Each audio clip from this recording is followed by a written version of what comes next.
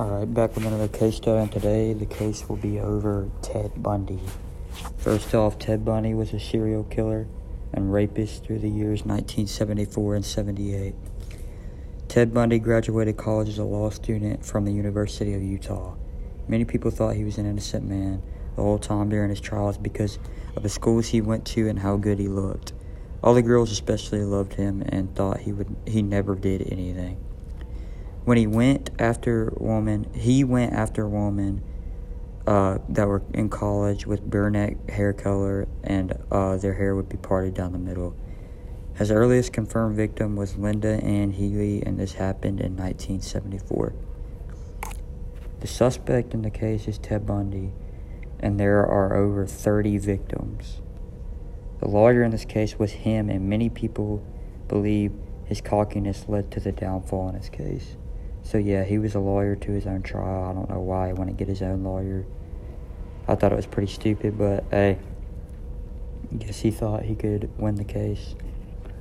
When and where the killings and rape cases happened through the years 1974 through 1978, he started his killings in Washington near his home, and then he went on to killing people in many states. He killed people in Utah, Colorado, and Florida. Evidence. Some evidence was by eyewitness and hair, clothing, and blood evidence found on the suspects. But the main piece of evidence came from the bite mark left on the suspect. Ted Bundy left a bite mark on one of the victims that gave the forensic scientists an advantage. The bite mark on Livy, one of the victims, was matched to Ted Bundy, and this ultimately convicted Ted of the murders of all the sorority members. I don't think he really had a motive. I think he was just messed up from his rough childhood, and this caused him to be insane. The outcome. He was tried and sentenced to death after being found guilty of murders at the sorority.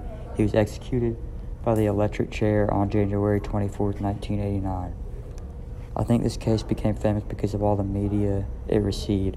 First off, it was one of the first ever court cases to be broadcast worldwide, and everyone was talking about it.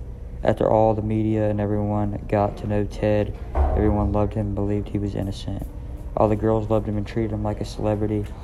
So this really made the case famous. Most everyone was shocked when he got convicted, and this case still remains popular today.